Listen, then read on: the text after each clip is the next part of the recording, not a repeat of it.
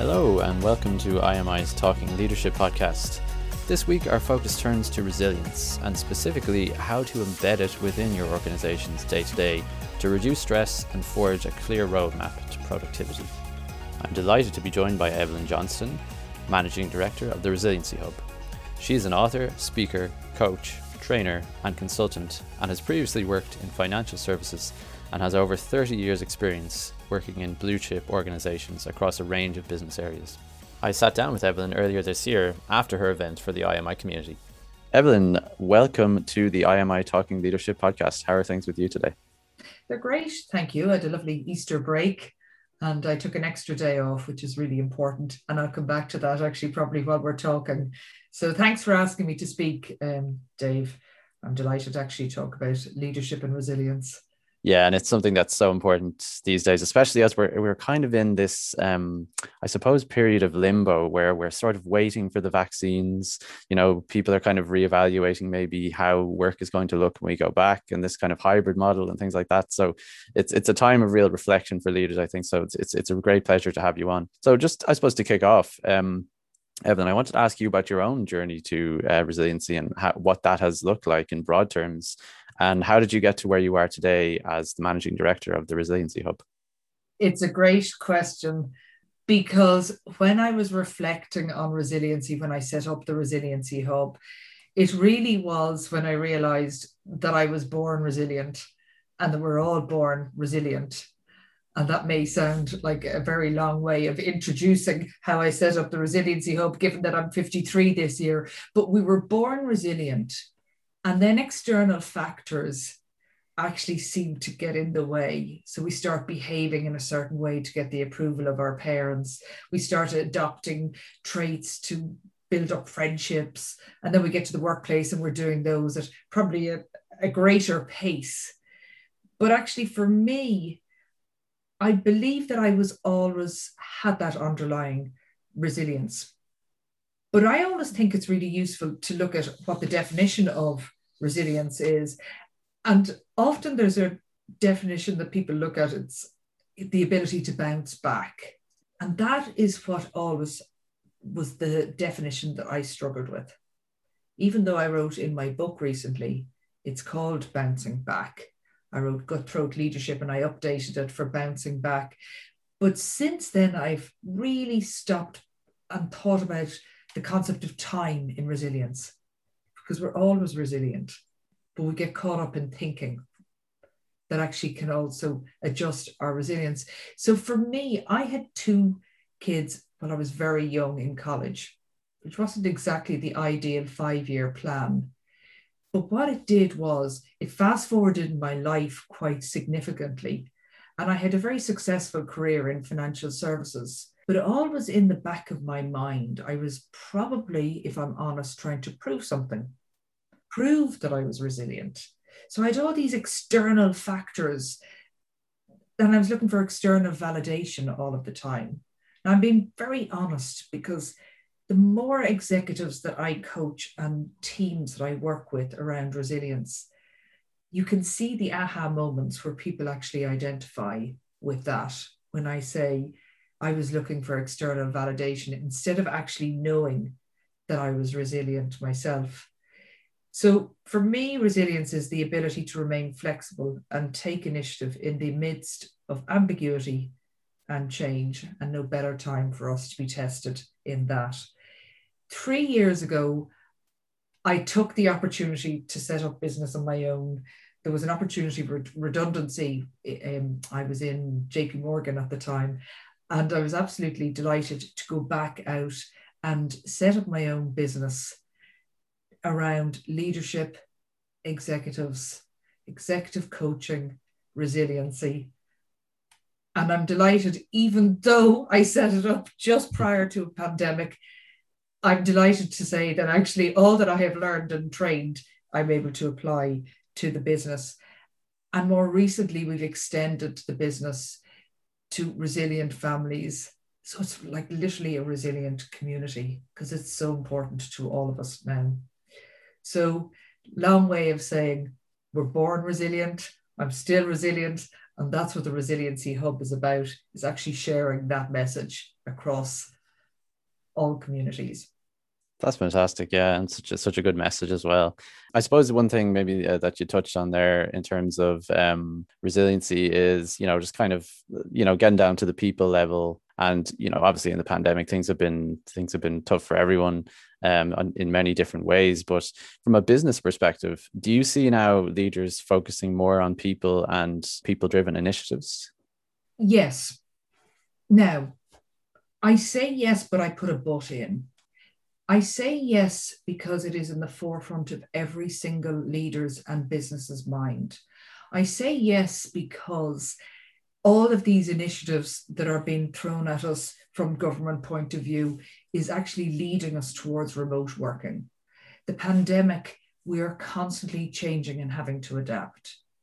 And I say yes because we know intuitively that people are the primary most important thing. And if we lose our people now, if we don't maintain them and work with them and nurture them, we are going to lose them to other organizations. However, HR tends to have that function, or there's a talent role or a people partner in organizations. And I've been working with a number of coaches recently, and we've been looking at ways of actually changing the role of the HR partner, because HR is supposed to be front and center in most of these change initiatives around people.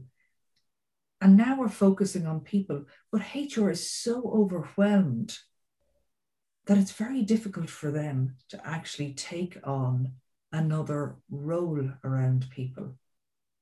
And that's why I had a yes, but of course we're focusing on people. But actually, people-driven initiatives really need to be taken aside, like a change initiative. And I think that's when it'll really start to work. So I suppose just speaking about kind of leaders now in general, it's something that's kind of struck me over the past 10 years or so, is there seems to be just this better awareness, for lack of a better term, about, mental health and things of that nature. Do you think in general leaders have now become a bit more cognizant of the challenges they face? Are they taking now a bit more stock perhaps of the things that are happening in work and saying, okay, this is clearly, an unsustainable mental pressure on me and things like that? Do you think that we're, for lack of a better term, are we sort of diagnosing these things earlier and tackling them a bit better, do you think? Yes, I think we're noticing them better. There is more of awareness around it. Probably some leadership traits and stress that may have existed in an organization in the past has been highlighted with the pandemic.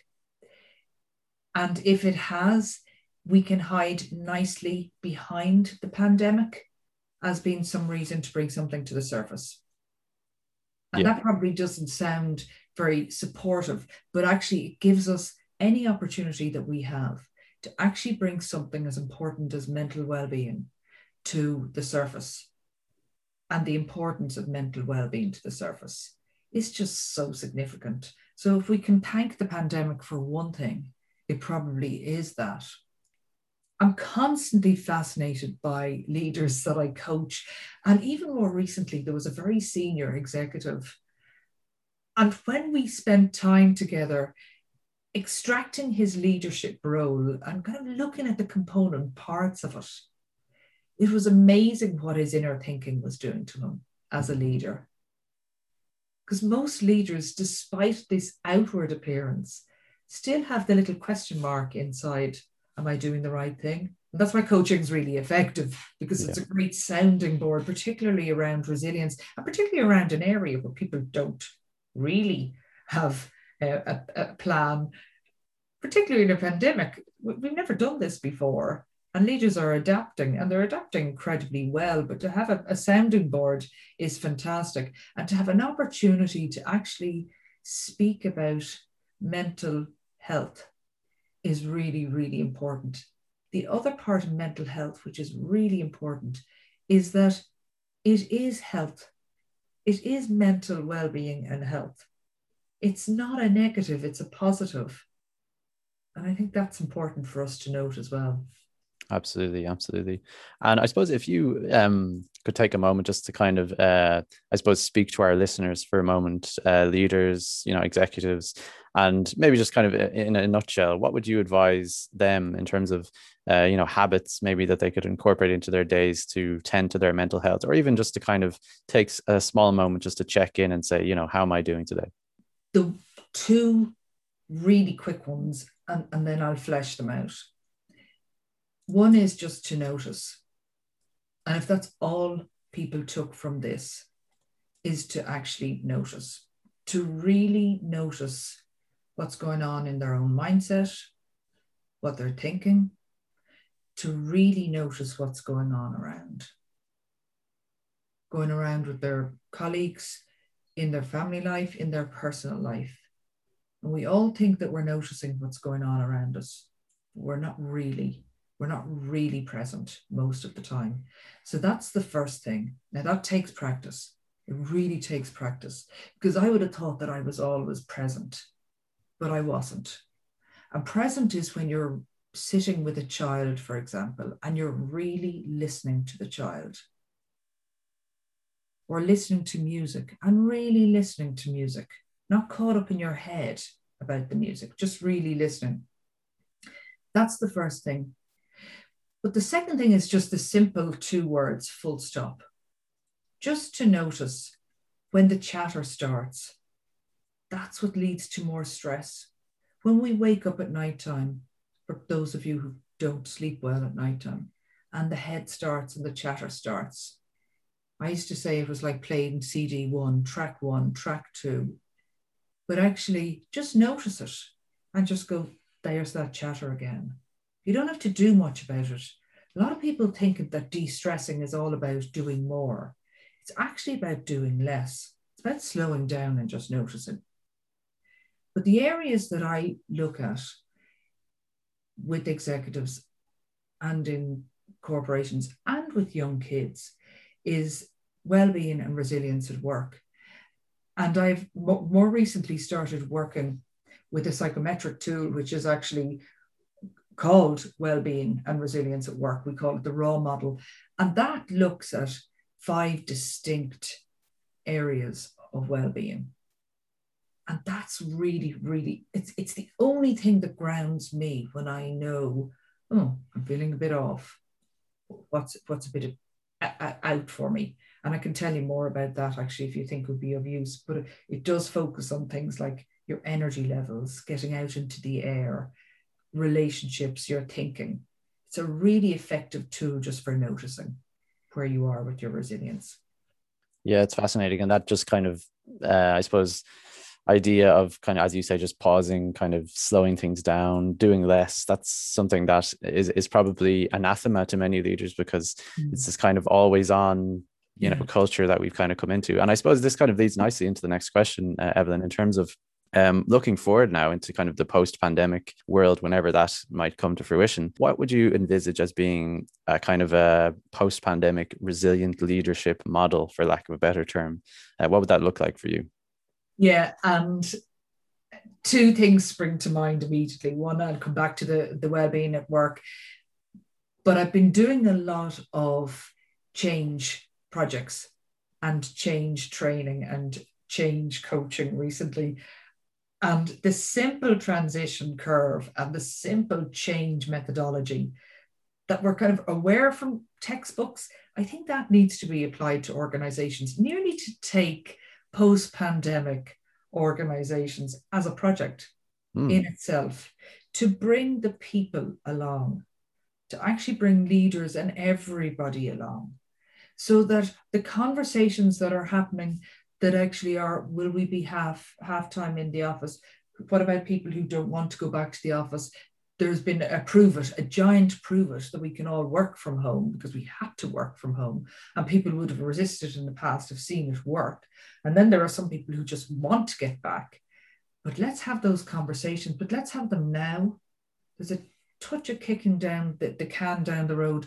But if I was to bring in a model and I could create the perfect resilience zone, the areas I would look at are the areas that are in that raw psychometric area that I focus on with clients.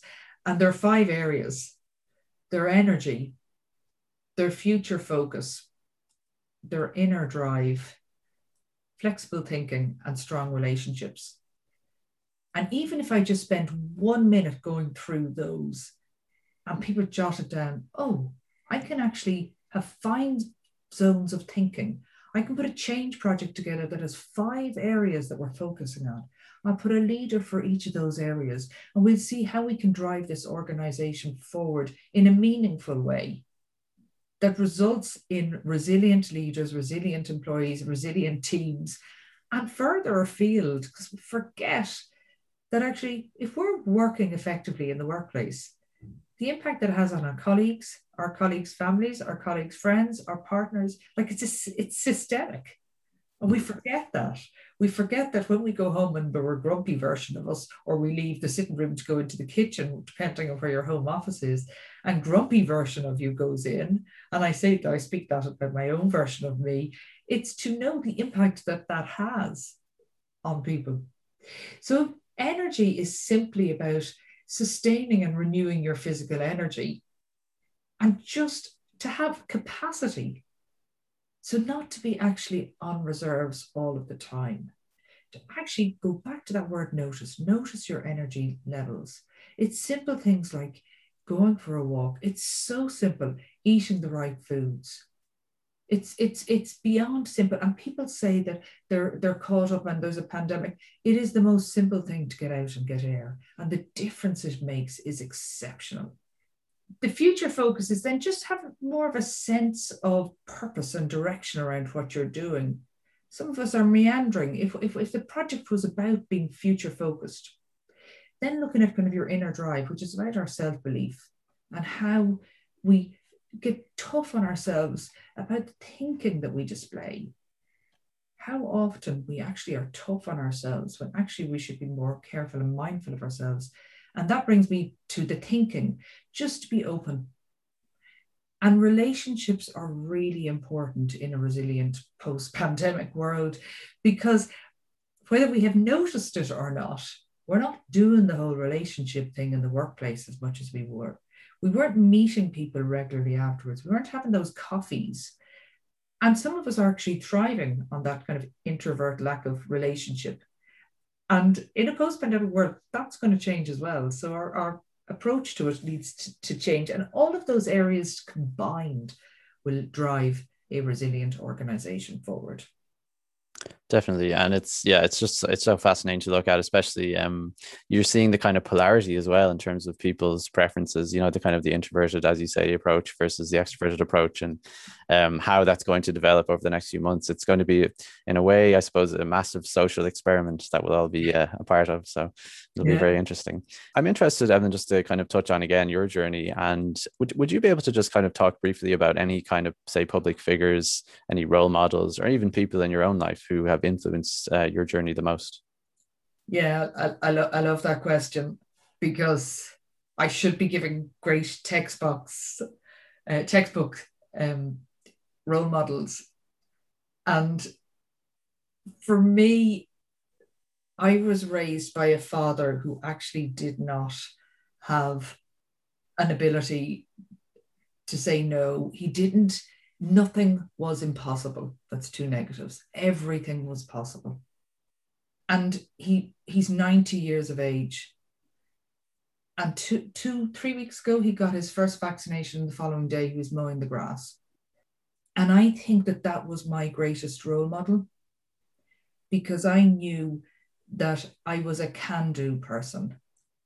However, I also know, when I reflect back, that I was also looking for that external validation, because modern life expects us to get good grades, or to look the right way, or to look a certain way.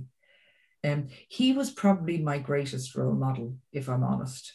But more recently, I have some amazing coaches and a community of coaches from internationally, like literally they're from India, Australia, Los Angeles, Ireland, it's everywhere. And there's a community of us that meet once a week. And I think they have been my greatest role model, because all of them have lived a life and we're raw and we're real. And I think the more we do that, the more actually we'll all see role models just in ourselves, because public people are just normal people. It's traits that are the role model parts. So there's no kind of smooth transition from that, but I'm interested to ask you about stress in the workplace and how it manifests itself, especially in terms of inefficiencies. Would you kind of be able to kind of share with our listeners any ways to manage it, or, you know, especially dealing with this kind of, I suppose, kind of meeting after meeting and the virtual, you know, landscape we're in at the moment? The immediate thing that jumped into my mind was a fairly senior executive that I was coaching 2 weeks ago. And she described exactly what you just said there. She described the situation where it's back-to-back meetings, there's no let up. Her commute has turned into 2 extra hours in work, which is in her bedroom at home. And she probably spent 15 minutes introducing the whole concept of how stressed she was. And my first question was, who's asking you to do those hours? And literally there was 30 seconds of silence. And she went, nobody.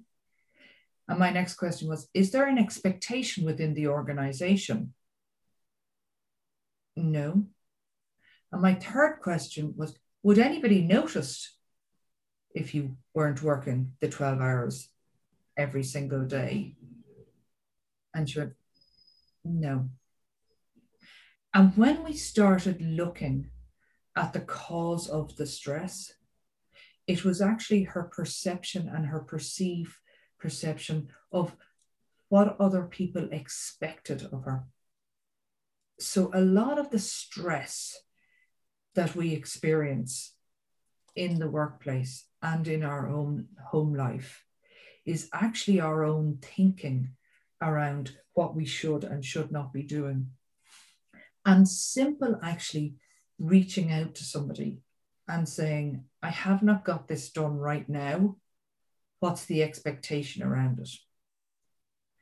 Now, I've already told you I'm 52 years on the planet, and I only learned this in the last couple of years. I would love to say that I was a model for this behavior when I was in financial services, because I wasn't. I refused to ask for help. It was the most simple thing to do, but I felt it was a weakness. I refused at times to actually go out and ask somebody, when do I need to have this done? Or I don't actually understand what was asked of me. If we asked those simple questions, I think we'd reduce our stress levels. But the really, really important thing in stress and managing it is actually just noticing it, noticing where it's coming from. Because I go back to that client that I was talking about, and we roared laughing throughout the session, because it was so funny when she realized that nobody's chasing me for this. No, I don't have to. No, I don't. And I often use it as a technique when I'm coaching people. I often go, let's imagine we're in a court of law and you have to prove, have you been asked to work 12 hours a day? No, Your Honor. Do you have to have that finished tomorrow? Yes. But it doesn't have to be done in the manner in my head. So we're stuck on perfection. And because we're so stuck on perfection, and I could write a whole book and session on this, we get caught up in procrastination. And that causes stress. When really, a lot of the time, people just want information. So just stop and notice where your stress is coming from is the first. And then work on that. But a good old walk and the tiny little tip, have you ever noticed when you'd get up, back in the olden days when we used to be in offices, but you can still do it at home, when you used to get up and make a cup of tea, and all of a sudden, some insight would come to you, a simple answer about something that you were sitting at your desk worrying about. That shows the power of actually just shifting and moving your mindset. The simple thing of making a cup of tea can sometimes bring a complete information download for you and make something much easier. So take a little bit of time out as well. Yeah, it's amazing the effect that movement has on the brain and the ability to generate ideas and everything. All the research on that is really fascinating. Yeah. So I suppose looking a bit into the future again, we're looking at hybrid work, and of course, recently, the Tánaiste Leo Varadkar introduced a code of practice on the right to disconnect. So there's all these different kind of factors coming into it. But I suppose I'm interested to get your opinion, Evelyn, on our mental toughness in general. And do you think that this period that we've lived through over the last year or so, and maybe over the next few months, has actually made us mentally tougher? Or is there, do you think, a degree of maybe comfort zone that we don't want to get out of? So this is going to be a really interesting few months ahead. How do you see people's mental kind of toughness playing into the next few months? Yeah, and I love that question.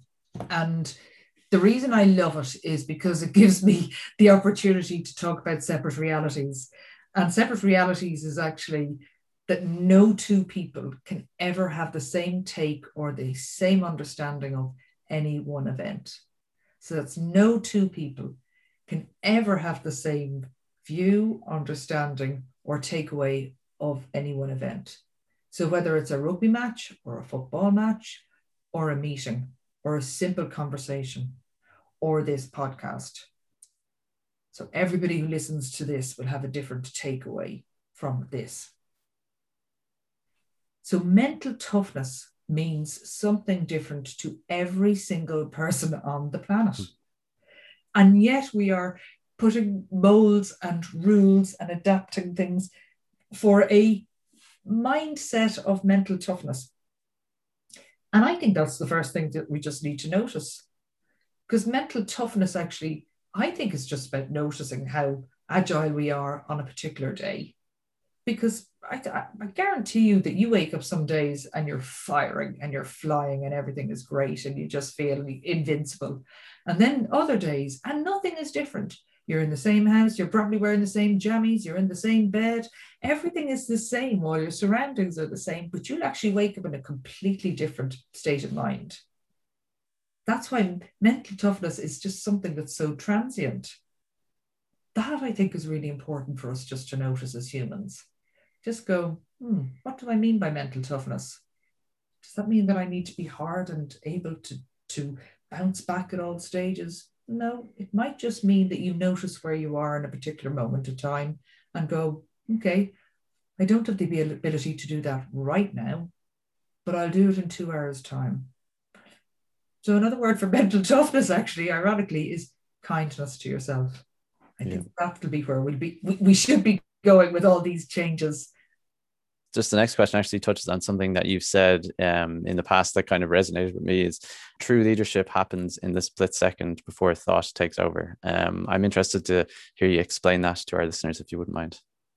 Yeah, it was my tagline actually when I first set up the business. And that came to me when I was making a cup of tea one day. Because I realized that real leaders are intuitive leaders. So actually we can all lead. We all have that intuition inside us where we know what's right or wrong, where we all have that knowing. We all have that awe feeling.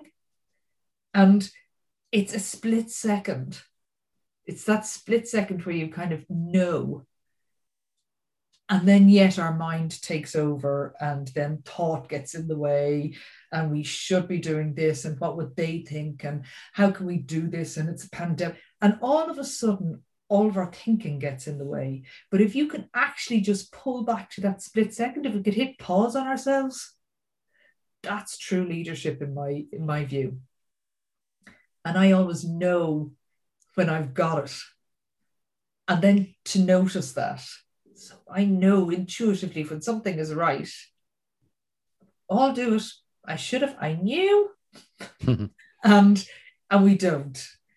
So just notice that. That's what I just love about it. It's that split second before thought takes place. And it's just being present and noticing. Yeah. Could you also touch on as well something that is interesting to me. The thought feeling connection. So we've touched on this, kind of in terms of the last few questions, in terms of how powerful the mind is to actually, influence our feelings and things like that. Would you be able to kind of explain that a bit more for the listeners? I love this one, but it's equally annoying. And the thought feeling connection, it's literally, you cannot have a feeling without having thoughts and thinking around it. So if you wake up grumpy, you can't wake up grumpy without actually having had some first thinking that came into play. So something, and it might be, oh God, I have to do that project and I should have done it last night and I should have finished it. Oh, and I've got that phone call at 10 o'clock. So then your feelings start, working, and then we get emotional when the feeling is certain type. There's good emotions and there's bad emotions. But actually, it's not possible to have a feeling without having thoughts attached to it. Now, the reason this is so annoying is because as humans, our brain, we're conditioned to go, oh no, that doesn't, I can do it. And we nearly want to prove that this is wrong.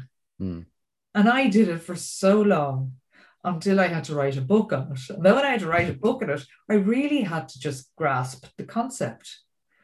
Because actually, when we're just in our quiet minds, our thoughts slow down. And you just have the less irrational feelings. You just become more aware of your thinking. And once you get more comfortable with it, this is what I tend to do now, is I find myself going, there you go. There's that thought again. Why am I feeling like, oh, you're having that thought again? Which I'm making up. I'm making up the thinking because none of us know what's going to happen in the next 5 minutes. And often when I do trainings and I set the alarm clock for 10 minutes and I say, none of it's going to happen in the future. And we all think we do, but we don't. None of us can predict the future. And yet we plan and map out all these future conversations that are based on our current thinking and feeling. And it's no wonder we get ourselves into a state of stress. Yeah. So that's really where it is, where it comes from. Just my final question for you now, Evelyn, and it's about just, I suppose, the kind of take-home message, I suppose, for leaders as they, go about reshaping their organizations moving forward in the next few months. How should leaders go about doing that to incorporate a more resiliency-focused approach? Yeah, and back to something I just said earlier, and I have to admit, I'm really passionate about this. We can talk about things forever. And we do talk about things forever, but actually the doing needs to happen. And to me, becoming a resilient organization or reshaping the organization, just become even more resilient focused, is a change project in itself for some organizations. So even if they were to take on that resilience framework that I was talking about earlier, and just look at various component parts of the organization. And the project doesn't have to be huge. You can actually start with one part of it. One part maybe just building relationships and communication, because communication has to change completely now, again. It really does. We've been communicating behind screens for the last 12 months. And now we're going to be like walking into offices and we've looked at people going, do I touch them? Do I talk to them? Do they run away?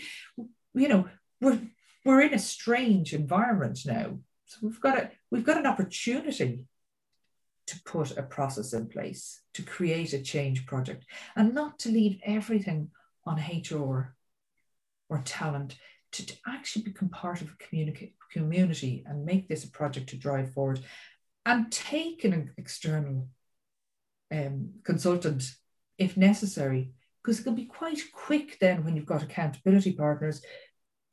We're responsible for the change.